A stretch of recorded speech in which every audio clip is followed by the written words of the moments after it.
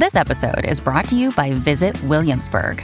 In Williamsburg, Virginia, there's never too much of a good thing. Whether you're a foodie, a golfer, a history buff, a shopaholic, an outdoor enthusiast, or a thrill seeker, you'll find what you came for here and more. So ask yourself, what is it you want? Discover Williamsburg and plan your trip at visitwilliamsburg.com. Sign up to The Economist for in-depth curated expert analysis of world events and topics ranging from business and culture to science and technology. You'll get the weekly digital edition, online-only articles, curated newsletters on politics, the markets, science, culture and China, and full access to The Economist Podcast Plus. The Economist is independent journalism for independent thinking. Go to economist.com and get your first month free. Hi folks, producer Alex here. You don't usually hear my voice so early in the podcast, so you know this is going to be a momentous message, or perhaps not. There's a slight issue with the audio on this week's episode. Ben sounds a little far away. Don't adjust your podcast player. Apologies for the slight issue with the audio. Back to normal programming next week. And here's the show.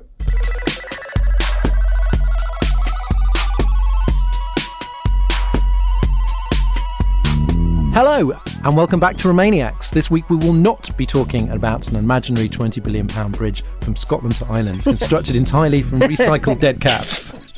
Every time Boris Johnson gets his bridge-building Lego kit out, you know he's trying to distract you from something, possibly the project formerly known as Brexit. I'm Dorian Lynskey. I've got some of our regulars with me. Naomi Smith is CEO of Best for Britain, which has just released its negotiating aims for the Brexit transition period. They include championing freedom of movement and encouraging cross-party cooperation. Naomi, was this an easy gig coming up with? Did you kind of know the sort of goals sort of well in advance, or were there fierce late night arguments? It was really easy because we weren't trying to stop Brexit because we loved some buildings in Brussels. It was because of all the values that underpinned internationalism and cooperation with other nations. So we just drew on those for, okay, now we have Brexited. What's the next best thing that we can hope to achieve? What are the values that underpin those? And then from that, the negotiating aims were pretty obvious. As everyone knows, any event that happens in the European Union is fundamentally about Britain. Yeah, of course, yeah. Specifically England. What did you make of Sinn Féin's big victory in the Republic of Ireland? Do you think it has any connection to what's been going on here? No, and I think it's very English, arrogant. But Brendan O'Neill says in The Spectator that it does. It does. Okay, so first off, isn't it kind of comforting that it's not just the UK that elects people with slightly more extreme positions on things? It was a youth-driven thing in no small part. Lots of young people backing Sinn Féin because of their policies around housing. There was also an older generation that were very angry about the raising of the pension age. And of course, they've got a proportionate system. So, it was also a single transferable vote system that helped them there. But no, this isn't really much about Brexit, and is much more about it's similar to what we had here, where the Labour Party in Ireland did a coalition after the financial crisis and signed up to an austerity agenda in the same way that the Lib Dems did here, and neither of them have recovered.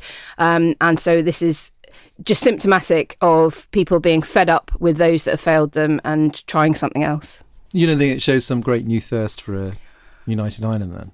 No, I don't think it does. But I think that it does obviously present, even more a problem for the Conservative and Unionist Party, that there are two nations that potentially have more inclination towards border poles. However, of course, it's the Northern Irish that matter, and not the Southern Irish in determining whether or not that will come to pass. Returning to Romania, as you heard him there, is Ben Stewart, one quarter of the much-loved Led by Donkeys campaign group, the Guerrilla Street art team who spoke truth to the many lies and misdeeds of Brexiters. Led by Donkeys went dark after the election, as did many of us in our hearts, but they returned in spectacular fashion on Brexit Day. They projected Boris Johnson's quote about wanting to remain part of the single market onto Big Ben Clockface. They also projected a heartfelt message from World War II veterans on the White Cliffs of Dover, which I must admit reduced me to a weepy puddle. Aww. I was handling things very, very well on Brexit Day, and then I saw that. We broke you. And it broke into tiny little pieces. Did you have another option? Did you have lined up? Had the election produced a better outcome? Yeah, a campaign to win a people's vote. Alas, our searingly creative and effective campaign to keep us in Europe will remain untouched and unseen on the Google Drive of history. We were planning for a people's vote campaign, maybe in May or June, if there had been a majority for that in Parliament. As it was, that didn't happen. So, I mean, we would have gone dark anyway. We were pretty burnt out after the election, truth be told. All of us quit our jobs for a few months to work on Led by Donkeys. The aim was to stop Brexit happening on October the 31st. And then when there was an election, to put what little weight we have behind the push to get a majority in Parliament for a people's vote. And we were just simply exhausted at the end of it. So, we came back in the early hours of December the 13th, feeling pretty dejected. My partner completely justifiably said, "Thank you, welcome back, here are your 2 children to look after." So we'd always decided that we were going to have some time off at that point. We weren't even sure if we were going to do anything on January the 31st. But then we knew that Farage would be on the telly in Europe, and as it was, he was waving his little plastic Union Jack with Anne Widdecombe. We really wanted to communicate something to Europe about what we thought Britain was, and we thought, who could we give a platform to tell a different story about Britain? And then we thought it would be appropriate if it was World War II veterans who had liberated Europe and that were in favour of staying in the European Union. So we went out and we found Brigadier Stephen Goddard and Sid from Wales, 98 years old and 95 years old respectively, and we went and recorded some interviews with them. And the difficult thing was actually what to leave out, because it was so moving to hear them speak about their love for Europe and their fears for the loss of peace that they fought for. And then at the last minute, typical late donkey style, we thought we better do something that provides a still for the media as well. So we came up with this idea of the European Star, and this is our star. Take care of it for us.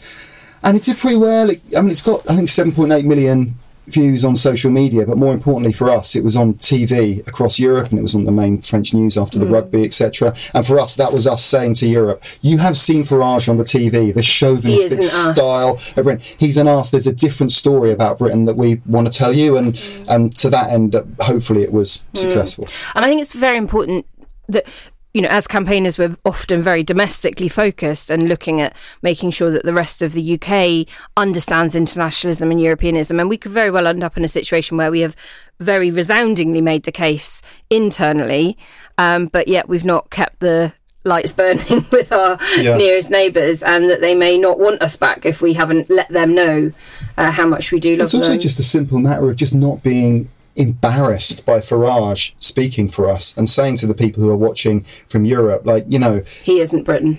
Obviously he makes a lot of noise, but he isn't Britain, and there's a different side to Britain. And this guy, Sid, 95 years old, that fought through Holland, Belgium, France and Germany, has something to say about what being British means, and it was a real pleasure and an honour to give them a platform.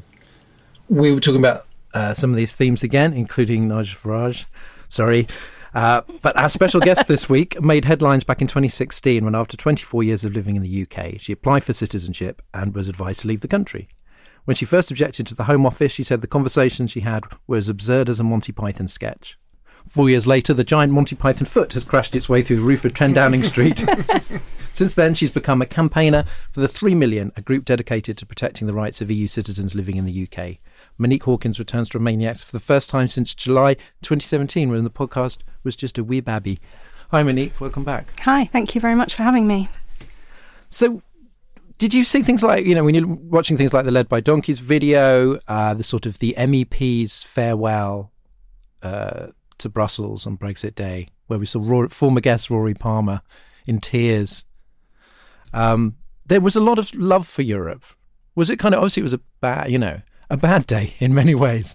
But do you think, were you sort of touched by this sort of Well, I was love? Extremely lucky that I happened to be away for that whole week, which wasn't planned, but was just fortuitous. But my colleagues from the 3 Million were at the European Parliament in the Visitors Gallery.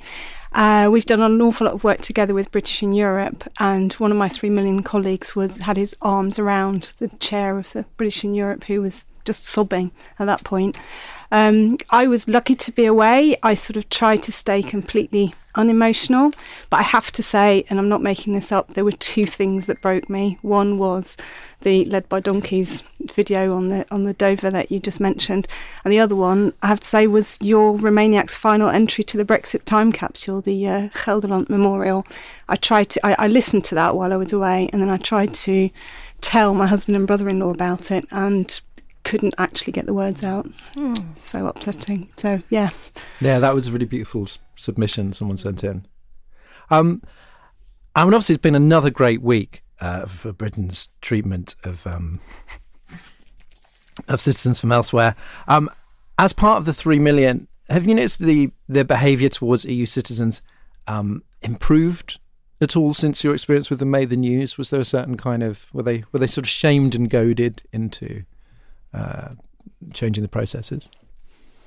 Well, no, I mean our issue's not with British people. It's with the politicians. That's what I mean. That's what I mean with the Home Office. Yeah, no, not really. I mean, there was a very, very specific promise made during the election, during the referendum campaign, by Vote Leave, by all the people who are now in power. It was signed by Johnson, Patel, Gove and Stewart, which literally says that there will be no change for EU citizens already lawfully resident in the UK. These EU citizens will automatically be granted indefinite leave to remain in the UK and will be treated no less favourably than they are at present. We're not being granted anything automatically. We have to apply for permission to stay in our homes. And people don't understand that. A lot of people think if you're married to a Brit, well, then of course you're okay. But you're not. You can be married to a Brit, have British children. I mean, I was, and it happened to me. And you have to apply for that permission. If we don't apply by 30th of June next year, we will be criminalised for it. And on the other side of the pond, for our British friends in Europe, again, Johnson, Gove, Gisela Stewart, Jacob Rees-Mogg, they're all on record as saying that the Vienna Convention 1969 would protect all the existing rights of British citizens exercising free movement rights in the EU. And I mean, that's just completely not true. They've all been landlocked into their country. They only get the rights in the country where they're staying. And anyone who travels around making a living in multiple countries just has to try and make a different living now. We'll go into this in much more detail a bit later. But first, we should talk a little bit about what's going on in the Labour leadership race. Members of Keir Starmer's campaign team have been reported to the Information Commissioner, alleging that they hacked into the party's membership database. Naomi. One way of looking at this is sort of the continuity Corbynism that currently runs the party machine, trying to nobble alpha centrist dad Keir Starmer. Does he have a case to answer, or rather do these two staffers have a case to answer? No, they don't, as far as I know. I mean, I'm not, involved in either of the campaigns or Labour HQ, but as I understand it, it was a big mistake made by a staffer in Labour HQ to send out an email to everybody on the Labour database saying, here's how you can log into the system and campaign for candidates and make calls to people. And so just as anyone who received the email, a couple of people from Keir's team logged in to see and then reported the breach and reported that immediately to Labour HQ saying, I don't think you meant to do this. And they have now been, as I understand it, wrongly accused of using it to download material or download data, which they very strongly claim they did not do. So this sounds like it's much more, a mistake or whatever that's been made essentially with them. But I think what's really depressing about it is that everything that Corbyn claimed to be about, a kinder politics, openness and transparency, and trying to lift the lid on the dark arts of what was going on within the Labour Party HQ now seems to be happening within it. Well, it was, but that was totally bullshit. right. Yeah, of course. So I think that's upsetting. But let's not forget how brutal internal Labour Party elections can be. When you look at the re-election campaign of Len McCluskey a few years ago, that was brutal. Labour internal elections can be really horrible. Much more horrible than you see in some other parties that have internal democracy, unlike the Conservative Party that doesn't really. So yeah, it's depressing. But I don't, as for any of my read on it, is that nobody in Keir's team seems to have done anything wrong at all, and in fact tried to highlight a problem that had occurred centrally. Lisa Nandy has sort of spoken at one point of just trying to sort of get beyond sort of factions, and good luck there. But I think it feels like, do you think there is a possibility of doing that? Because it seems that, so for example, Keir Starmer is being tagged by many Becky Long-Bailey supporters as a Blairite. Well done. When he's not a Blairite, like none of his kind of, I think because he just looks nice, but none of his sort of policies or, beliefs appear to be Blairite. But there seems to be a kind of a need for a factional frame, even when you have a candidate who's kind of very obviously trying to get the broadest possible. I think there's actually hope for the Labour Party, and that there is life for it beyond factionalism. The fact that, how do I say it? Becky Long-Bailey? Becky Long-Bailey. The fact that Becky Long-Bailey isn't winning, I don't think she is going to win the race, indicates that there's just been a profound rethinking amongst many people who voted for Corbyn in 2015 and 2016. Lots of my friends who are really into the Corbyn project have stopped and thought really carefully about what happened 6-8 weeks ago, and are ready to try something different. I think it would be different if Long-Bailey was about to win. I think you could see a really profound schism in the Labour Party, and it could possibly break apart then. But I don't think she's going to win. I found it very interesting, actually, what happened in Corbyn's constituency, Islington North, the other night, where they nominated Starmer. Now, in the second round, Long-Bailey had 135 votes, Starmer had about 90, and Nandy about 50. So you would have thought that in the final round, when Nandy was knocked out, it was obvious that Long-Bailey was going to win. But in the final round, Long-Bailey had 135 votes. In other words, every single person who voted for Nandy as their second preference voted for Keir Starmer. And okay, that's a small number of people. It's not a typical Labour constituency, perhaps, but nevertheless, it was an interesting poll of where Nandy supporters are, and I think it really is very bad news for Long-Bailey that Nandy supporters, it seems, will go to Keir Starmer. And certainly anecdotally, that's what all Nandy supporters would be telling me. I thought Nandy had a good week as well, actually, and her proposals about fighting anti-Semitism with the benchmark, really, and the other candidates really need to match what she's done. Now, I've been really impressed with Nandy. I think, Nandy's my first choice. Right. I think she's by far the most impressive. Yeah. But I obviously don't think she will win. I think I agree on both. But I think she's had a really good campaign, which is going to place her very well in a sort of Starmer. I was really disappointed with some of the polling of the public where they said that she's not up to it, and it just felt there was a sort of misogynist tinge to her and Emily Thornberry and others being kind of out of their depth. Yes, quite often women seem to be seen as out of their depth. Yeah, nonsense. Let's have a few reminders from Naomi. It's your last chance to get tickets to see Romaniacs live in Liverpool this coming Saturday, 15th of February. Ian Dunt, Ros Taylor and producer Andrew will be joined at the beautiful Epstein Theatre by not one but two special guests. The Liverpool Echo's political editor Liam Thorpe and the brilliant EU law analyst Professor Michael Dugan. And the Merseyside-specific merchandise, suitable for Reds, Blues and none of the above, is in and looking good. A splendid time is guaranteed for all, as they say around here.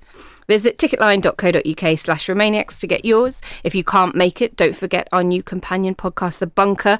It's just like Romaniacs, but without the Brexit. Well, there's probably a little bit of Brexit in it. This week, we've got the highly entertaining EU trade expert Dimitri Grozabinski sparring with Ian Dunt on Johnson's obnoxious trade posture, plus Kath Haddon from the Institute for Government on what's in store for the Constitution. That's The Bunker, politics on lockdown every Wednesday morning. Find it on the Apple Podcast Store or wherever you get your podcasts. It's the one with the yellow logo, not the one about golf. Thanks, Naomi. Now, fruitcakes rise up. Last week, Nigel Farage on Mar victoriously declared that after being told he was mad for wanting to leave the EU for decades, Remainers are fruitcakes and loonies now. A reference, of course, to David Cameron's famous description of UKIP as fruitcakes, loonies and closet racists, which is very offensive. They weren't closet. Obviously, a podcast calling itself Remainiacs cannot be too wounded by the word fruitcake. But I wonder, Naomi, is there a certain freedom at being on the outs at this particular point in time? It's like we've sort of got nothing left to lose in some sense. I mean, there's always more to lose. Don't worry, there's always more to lose. But we've lost one sort of big battle there. We're not constantly firefighting and being at kind of like battle stations, just like, oh my God, what's going to happen in Parliament? Oh my God, do we have to prepare for people's vote? Is there a kind of certain sort of liberation in sort of having time to sort of think? I mean, look, at Remainiacs, our sub-strapline was Own the Ramon. I think, fine, you call me a fruitcake, that's well, doesn't matter, doesn't impact us. I think the point you're really making is about the benefit of time is important. We don't have to rush. I mean, I think Ben and I have both been in situations where we've been utterly exhausted by the last 12 months in particular. The number of votes that were happening all the time, every single vote felt like that could be the crucial one for the entire campaign. So you were just throwing everything at it, every ounce of energy. It is now not that reactive. However, we've got 12 months of transition, and we've talked about it before in the show. The extension deadline is July. So we could end up realising that actually this year of all years is the most important year yet in the whole of this Brexit debacle. This is when our future trading relationship or not is going to be cemented. Obviously, all the talk about Australia is just a proxy for no deal. We've got a government that is talking up a lot of that stuff. And may well be in a flouncing out of negotiations and not wanting to properly negotiate and play a game of chicken with the EU, and will they blink at the last minute and offer us Canada so that they can claim they've got a deal. So while we've got time to pause and be less totally knee-jerk, and by that I mean literally pivoting from one day to the next, it probably still is. We've got to think about what's happening next week rather than tomorrow. So it's less frenetic, but it's arguably even more important. Ben, there's quite a popular argument. It's from The Spectator, but not just from sources like that. It's called sort of hardline Remainers. Is that us? The accidental heroes of Brexit, and says our opposition paved the way for Johnson's deal. Do you buy this idea that we got so carried away by the idea of stopping Brexit altogether that we sort of left a softer deal on the table at some point? I think about this quite a lot, actually, and kind of do the counterfactual. And obviously there was that moment in January last year where May's deal was on the table and it would have passed with Labour support. But then I think, what would have happened next? And I think other people more knowledgeable than me would be able to play this out better than I could.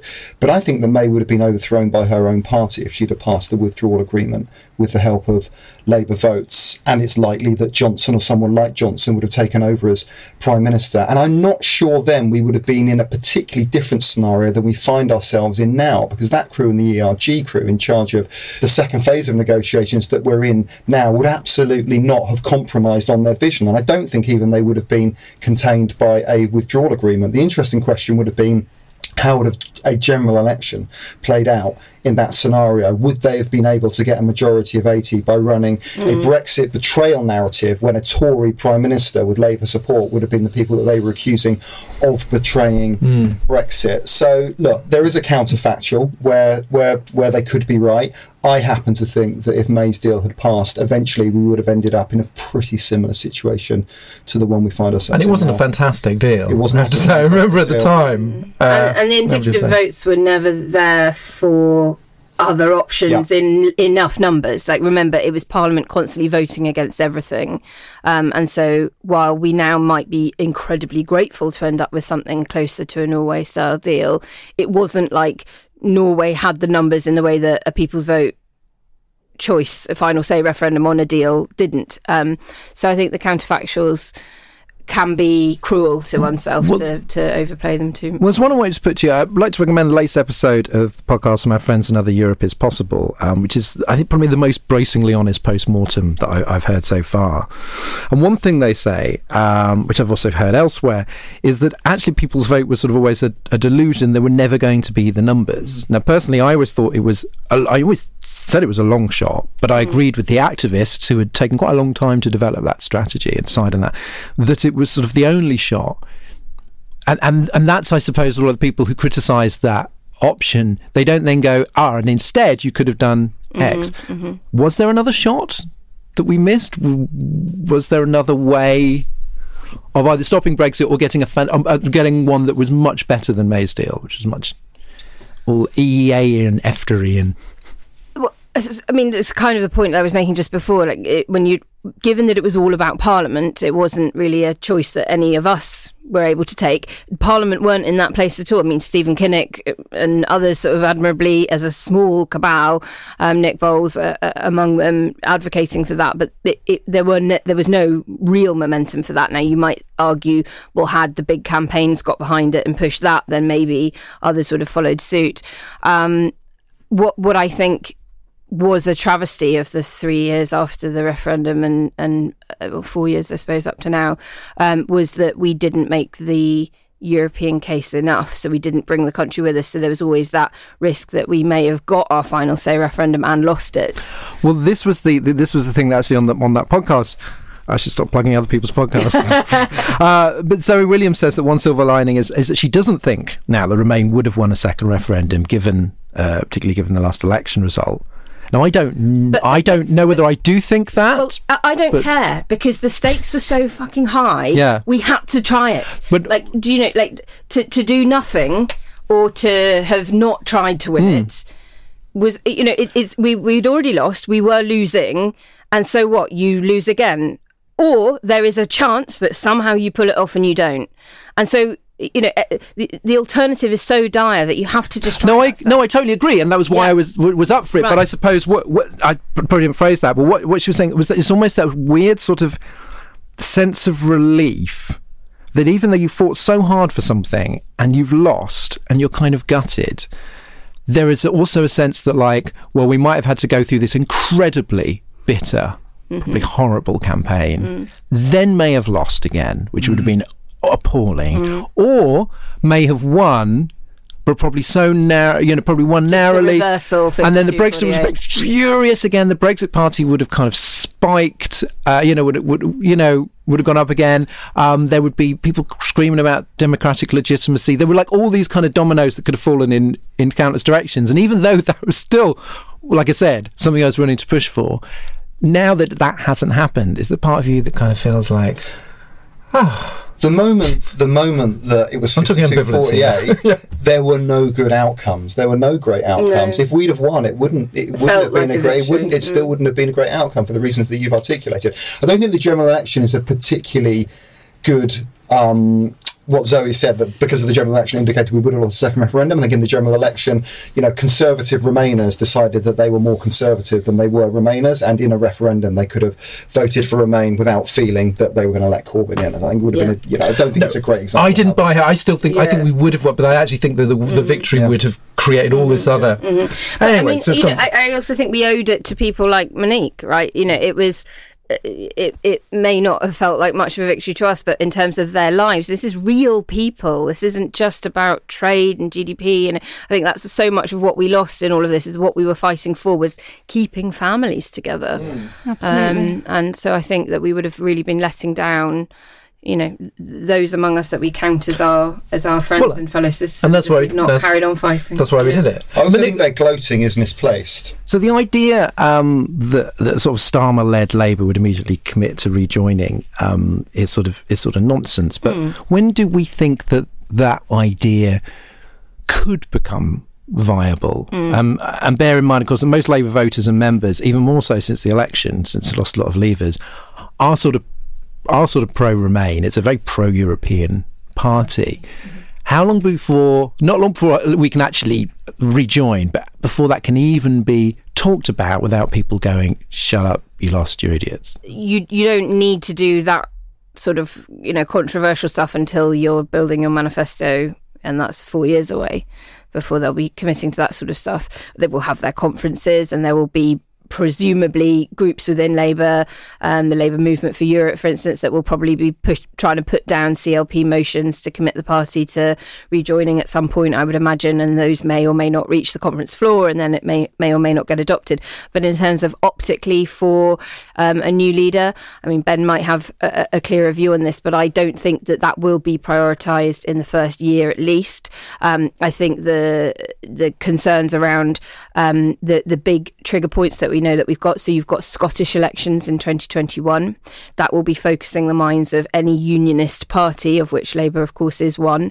And if the SNP do have an even better result there, then, the pressures for that independence referendum come up hard and fast. So I do think that those more domestic issues will have to be at the forefront of and other constitutional and electoral reform things that we've all talked about, and what is Labour's route back to victory without some of those big changes, I think will have to be where they're prioritising their current positions. But that's not to say that you can't make very strong internationalist noises.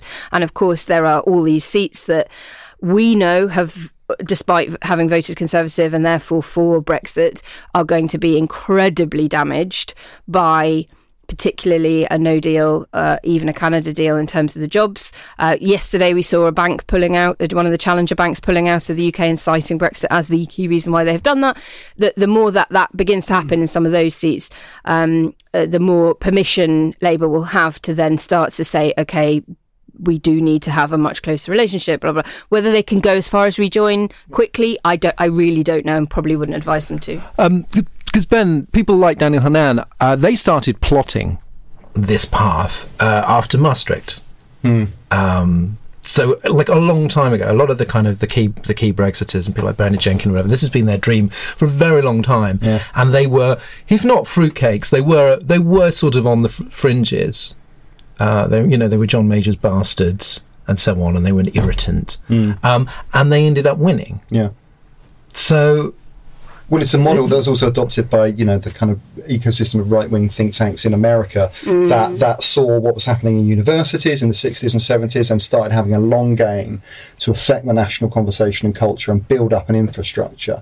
I sometimes think we on the left don't have the patience to do that. There's a question whether we have the money to do that as well. It costs money to keep the flame alive. In response to your question about when you can say rejoin, I think it totally depends on what happens next. It's a kind of reverse shock doctrine. Like Hayek said that in a crisis you can propose policy solutions that would be laughed out of the room otherwise, and let's see what happens next. Over the next few years, Brexit might be a bit of an anticlimax, might be a bit of a damp squib, maybe nothing much will change. Then again, it might be incredibly damaging to communities across this country, where suddenly people look fondly back on the days when we were members of the European Union, and suddenly what previously seemed impossible to articulate becomes the obvious thing to say at that point. I just don't think we know what's going to happen next and what's going to be possible.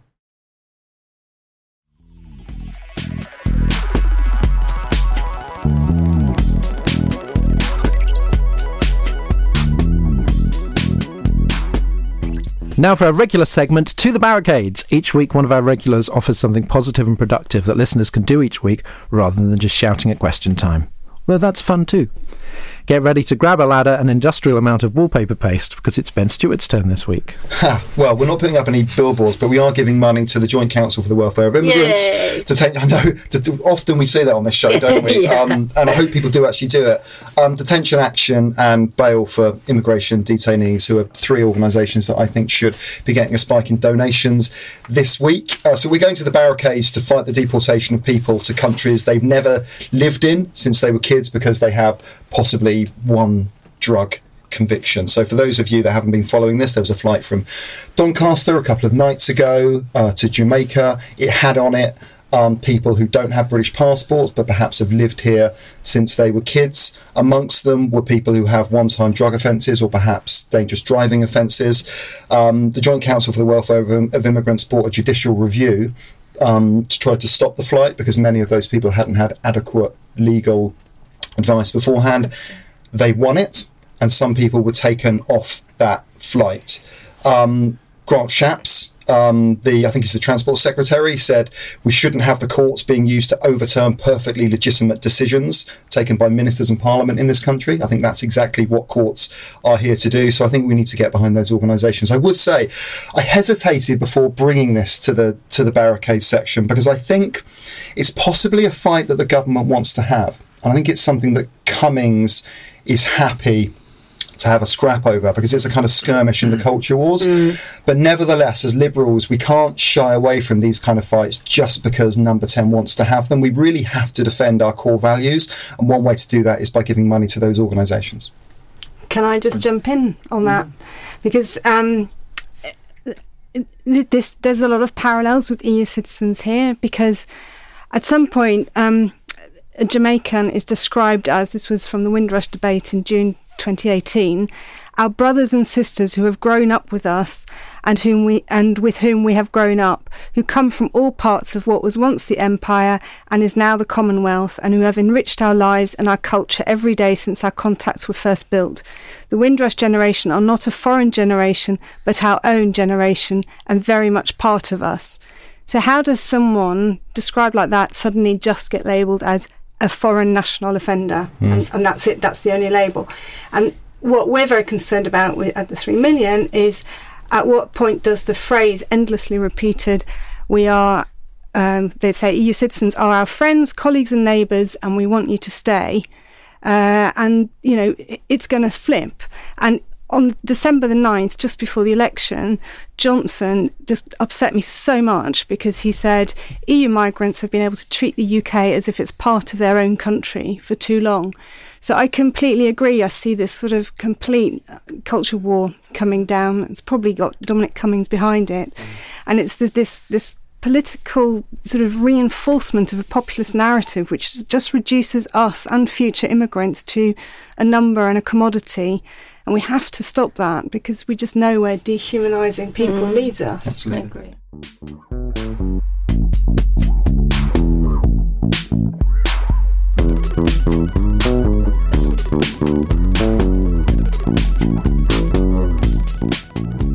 Well, we just handily segued into our final section. We're going to talk to Monique Hawkins more about the 3 million and situation. So Yvette Cooper said it had the potential to become Windrush on steroids. How likely are kind of, how big is the risk of sort of unjust deportations at this stage?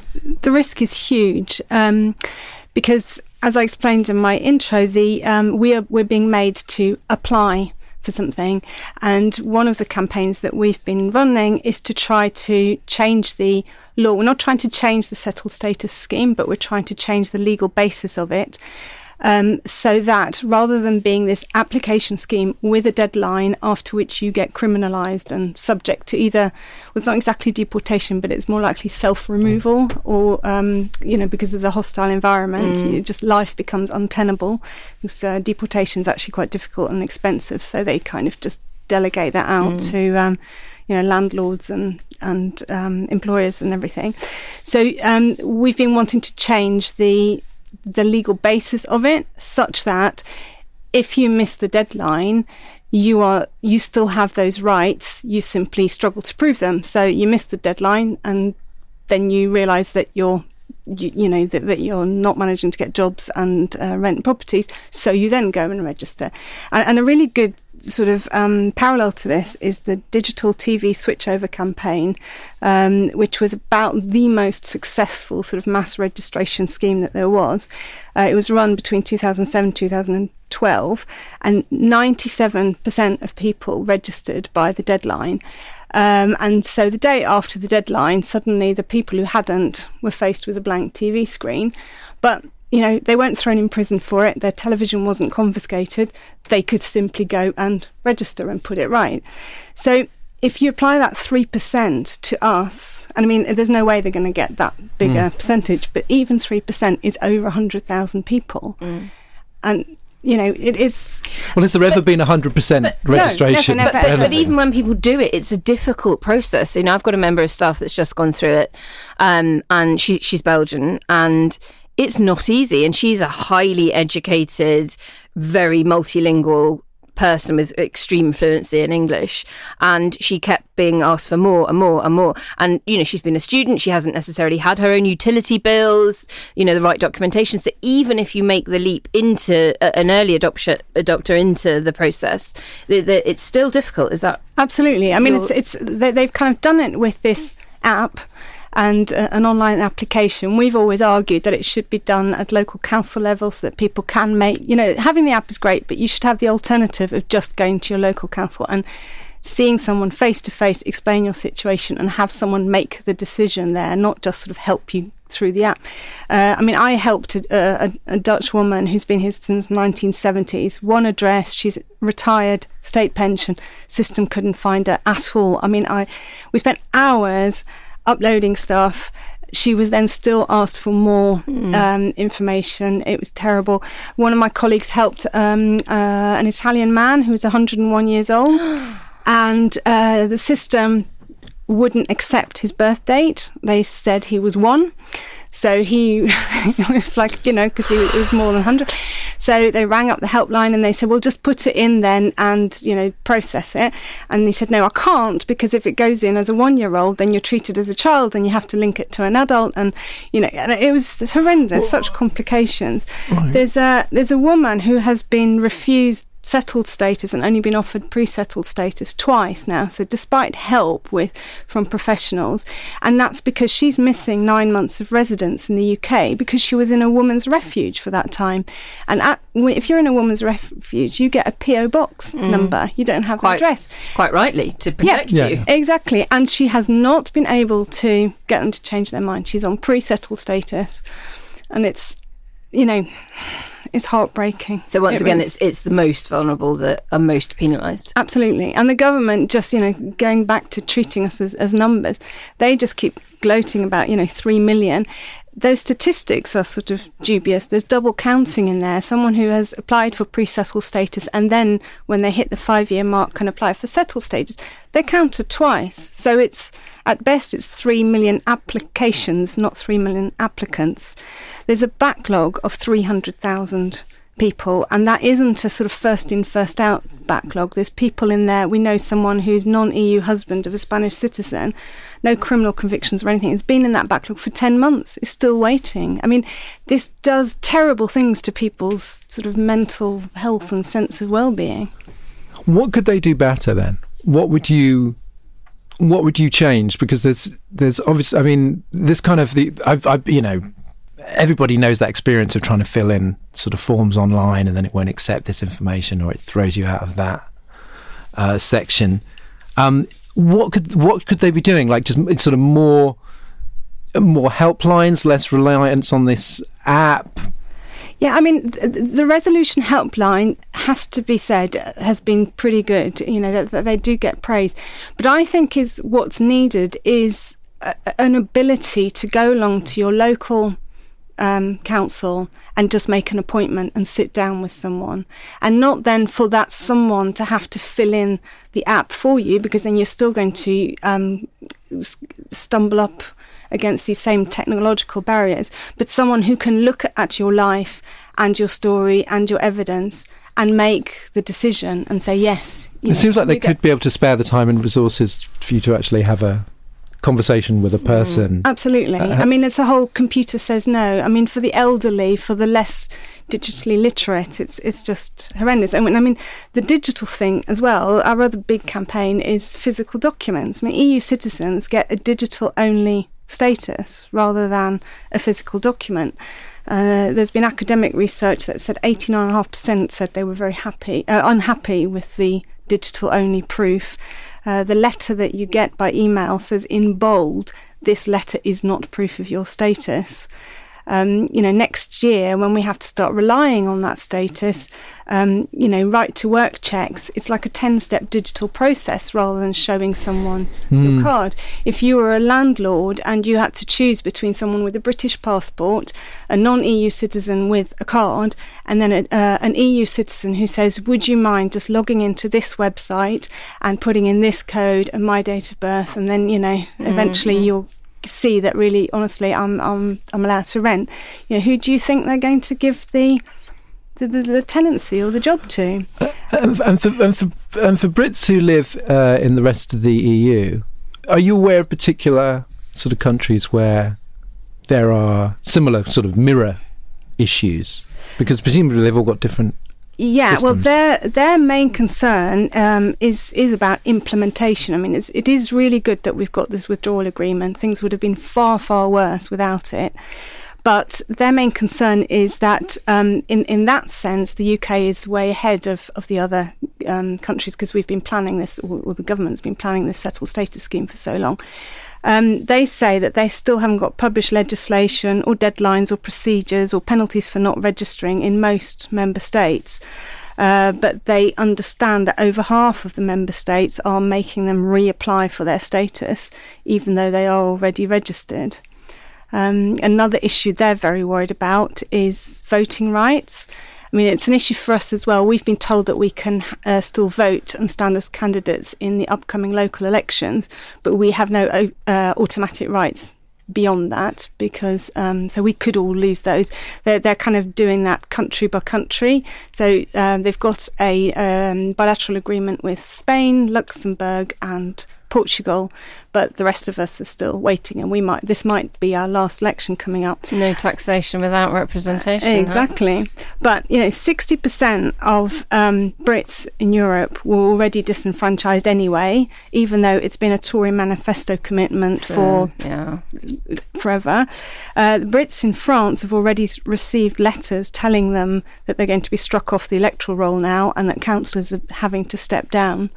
So, remind us, we talk about the 3 million. How many British in Europe are there? We think around 1.2 million. Okay, so this is over 4 million people being affected. That makes you larger than the population of Liechtenstein, Wales. Yeah, you're getting on for the size of Ireland almost in terms of... we're larger than some EU states. You are, presumably, yes, many of the Baltic states. So... it's an outrage. It's a complete outrage. Absolutely. And you are being disenfranchised in no small part, and it's incumbent upon all of us. I mean, this is the humanity and the human story of Brexit. We all know people and all love people and are all reliant on people who are going to be affected by this. If we aren't those people ourselves, I find it incredible that. You are a population bigger than that of an EU member state, many EU member states, and yet we haven't, done anything other than use you as bargaining chips. Absolutely. Mindy, despite the Python-esque scenario 3 years ago, you have been a British citizen since then, during 3 of the worst years in the history of Britain. We talk a lot about kind of relationship to sort of patriotism, how we feel about the country, over the last few years. Despite Brexit, how do you feel about being a British citizen? What are the things that you can be proud of, or that do make you feel like? It's very mixed. I mean, I always felt pretty British before the referendum, and then the referendum and the day that I became a British citizen, I dressed all in black with an orange scarf to sort of hold on to my Dutchness. I felt as un-British as I think I've ever felt. How old were you when you moved from Holland to here? I came here for university. Right. So, quite a long time ago. But, my beef is with the politicians. It's not with people. I still, I have wonderful friends. I think this country is so incredibly beautiful. I'm walking the Southwest Coast Path very, very slowly in bits. Every time I go down there, I just sort of weep with joy at how beautiful the country is, and that keeps me grounded, really. But in terms of how I feel about British politics, well, it's heartbreaking, really. And are there any practical things that sort of listeners can do to help, whether that be donations or anything else? Very much, because donations is top of our list, because up to now we've been able to do an awful lot of it with just pure enthusiasm and volunteering. I mean, I took sort of 7 months off work as well. I've never been paid by the 3 million, but I've also had no experience. I was never political, didn't have any campaign experience. So everything's been learned sort of on the job, and that's taken us a long way. You know, we had a lot of meetings in Brussels. We met Michel Barnier because we were speaking from the heart, you know, but now going forwards, a lot of what we need to do is it's detailed, it's potential legal challenges. We've got 2 legal challenges running at the moment. We need, you know, detailed campaign expertise, and both us and British in Europe are I wouldn't quite say on our knees, but we are, desperate for money. On both our websites, which is britishineurope.org and the 3million.org.uk, there are fundraisers. In particular for the 3 million, I'd say if you can possibly bring yourself to do a standing order as opposed to a one-off donation, even if it's just £2.50 a month, because anything that's regular helps us to plan for the future.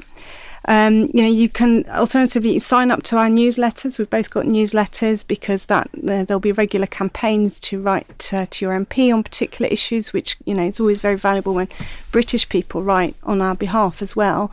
Because you had Alberto Costa as the MP that was sort of really, you know, leading the charge for the 3 million in Parliament. Who are your sort of key allies still in Parliament? Well, people like Stuart MacDonald and Paul Blomfield have been very strong for us. There's many, actually. Good. But of course, they've got a minority now.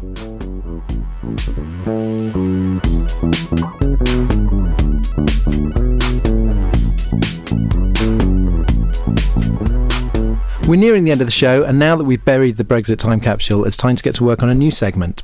Listener Lucas Hare, co-host of the excellent Dylan podcast Is It Rolling Bob, has sent an idea. Instead of the time capsule, how about building a bridge? To the future, back to the EU, to understanding, to merely bridge the chasm, bridge over troubled water, whatever. Every week, the guests suggest one item that will be a brick in the bridge. Hopefully, as with the time capsule, one day its time will come. It will no longer be needed. The process will end. Who knows what that will mean? Anyway, the idea is bridges, not walls. So, we're very pleased to announce Romaniacs Inc. has been privately contracted to build the Brexit Bridge. A proper bridge. Monique Hawkins, here's your regulation hard hat and high vis. What's the first brick to add to the foundation? Let's offer them continuing free movement. Yeah. Yay. And thus begins construction on the Brexit Bridge. We'll be asking our guests for more ideas in the weeks and months to come. This week's foreign language clip is from a real-life person, Monique Hawkins. Dit is onze ster. Zorg er goed voor, alsjeblieft. That means this is our star. Please look after it. Oh. We're always looking out for clips in the languages of Europe and beyond, so record something short and send it to info@romaniacs.com. And that's the show. Thanks to Naomi, Ben and Monique. Thank you. The brilliant Corner Shop, who made our theme tune, have a new album out soon called England is a Garden, so you can pre-order that. In the meantime, here's Demon is a Monster and the traditional thank you to some of our Patreon backers. You are our Valentines.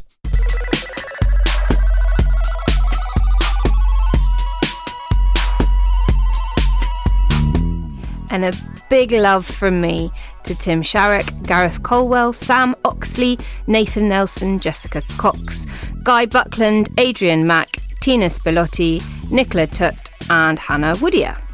Hola and gracias from me to Ellen Horton, Helen Hoey, Gil Shalit, Ginger Russell, T. Bateman, Catherine Schneider, Andrew Taylor, Celia Martin, Aaron and Genevieve Robbins-Cherry. Champagne kisses from me to Jane Rowland-Jones, Steve Norledge, Jenny Evans, Fiona Kyle, Jordan D, Andreas Back-Jensen, Leslie Coots, Nick Kajax, Lucy Armstrong, Neil Casey, and one small correction, Ree Duffy. We'll see you next week. Romaniacs was produced and presented by Dorian Linsky with Naomi Smith and Ben Stewart. Audio production and scripting was by me, Alex Rees. The producer is Andrew Harrison, the assistant producer is Jacob Archbold, and Romaniacs is a Podmasters production.